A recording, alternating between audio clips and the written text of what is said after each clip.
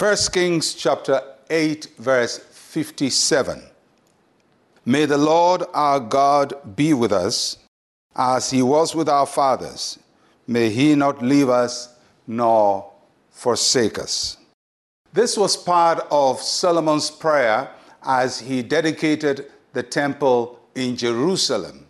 And for many years, they've been building this temple, desiring to build and then finally building it. And Solomon dedicates the temple. But Solomon did not see the temple as God, but he saw it as representing God's presence. And so he prayed, Lord, that as we see this temple, as we come to worship here, let us be reminded that you are with us. We cannot replace God with buildings and with things and even with men of God. God is God all by himself. And the buildings we worship in just remind us of his presence. And the Lord Jesus Christ gave us the same assurance that he's going to be with us through the Holy Spirit.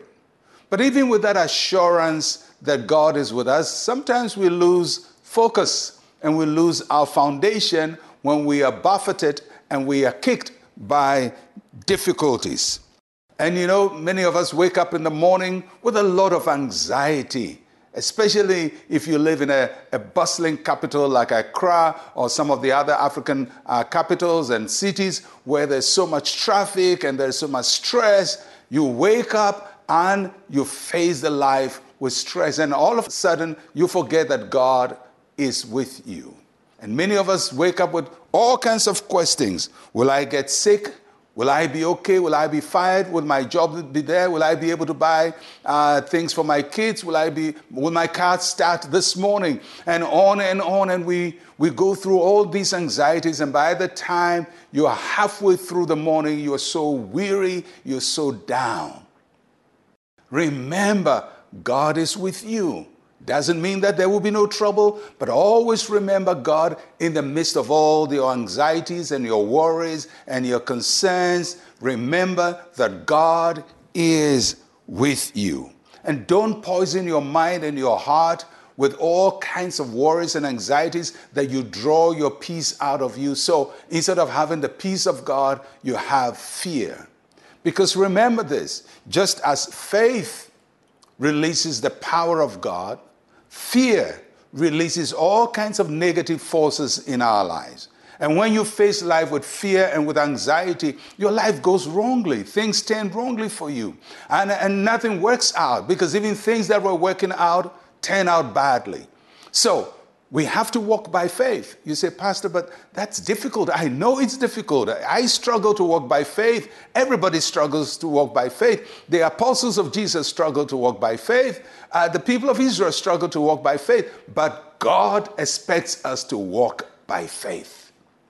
So in spite of our struggles, he says, you have to trust me. I am with you. Even if you don't feel my presence, I am with you. So I just want to let you know that God is with you. He's a faithful God, and he is with you. You may not feel his presence. You may not think he's near, but he is always with you. It is his pledge to you. It is his commitment to you. It is his covenant to you that he will not leave you. If you are his child, he is with you. And no matter what you go through this week or for the many days ahead of us, remember, God is with you.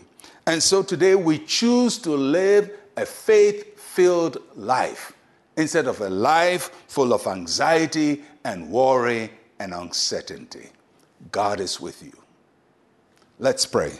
Say with me, Heavenly Father, I know you are with me.